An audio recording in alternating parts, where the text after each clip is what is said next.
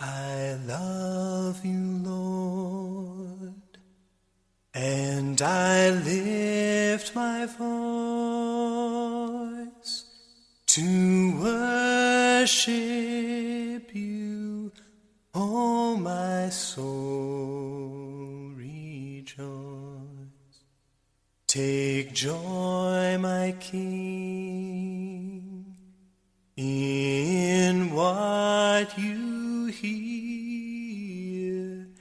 and may it be a sweet, sweet sound in your ear.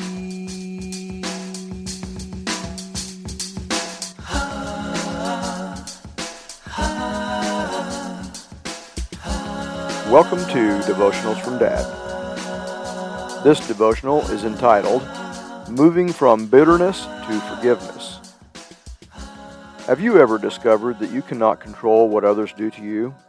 As hard as you try, you cannot control what other people say or do to you, but you can control your response.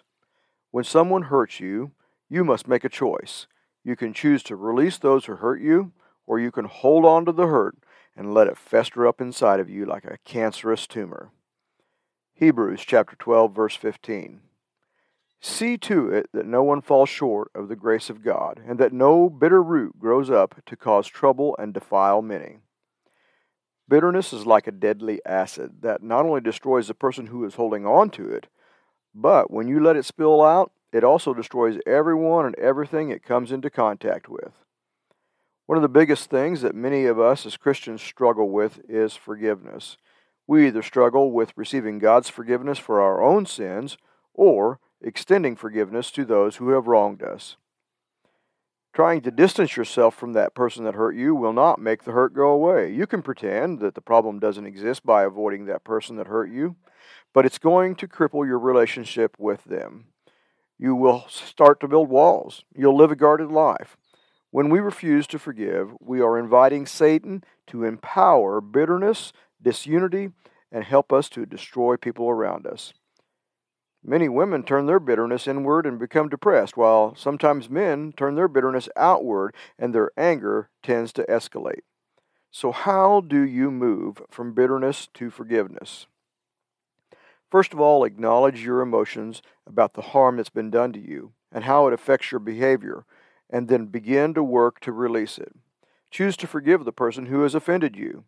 Move away from your role as a victim and release the control and power that offending person and that offending situation has had in your life. The way you dig up the root of bitterness is with the shovel of forgiveness. Ephesians 4:29. Do not let any unwholesome talk come out of your mouths, but only what is helpful for building up others according to their needs, that it may benefit those who listen. Begin by giving the person that offended you the gift of forgiveness. Forgiveness is not only for them, it's also a gift for you. Forgiveness is both a decision and a process. It may take some time and cover a series of issues. You know you have forgiven them, though, when you genuinely want God to bless them. You want good in their lives. Forgiveness is not denying the offense ever happened. Forgiveness is not forgetting. Forgiveness is not a response to an apology. It is freely offered by the offended. We must forgive as God in Christ has forgiven us. No one has sinned against us any more than we have sinned against Jesus.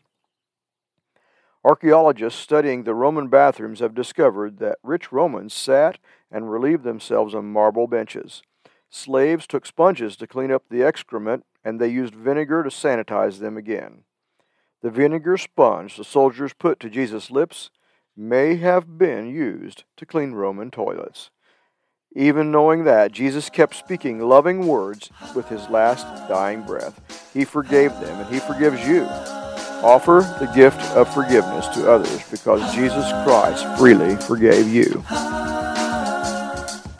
Take joy, my King, in what you hear. May it be a sweet, sweet sound in your ear. It is my sincere hope that something in this devotional touched your heart. I hope that somehow you found some tidbit of wisdom that you can treasure in your heart. More importantly, I hope that you share this with someone that needs to know Jesus Christ as their personal Savior. Love you, Dad.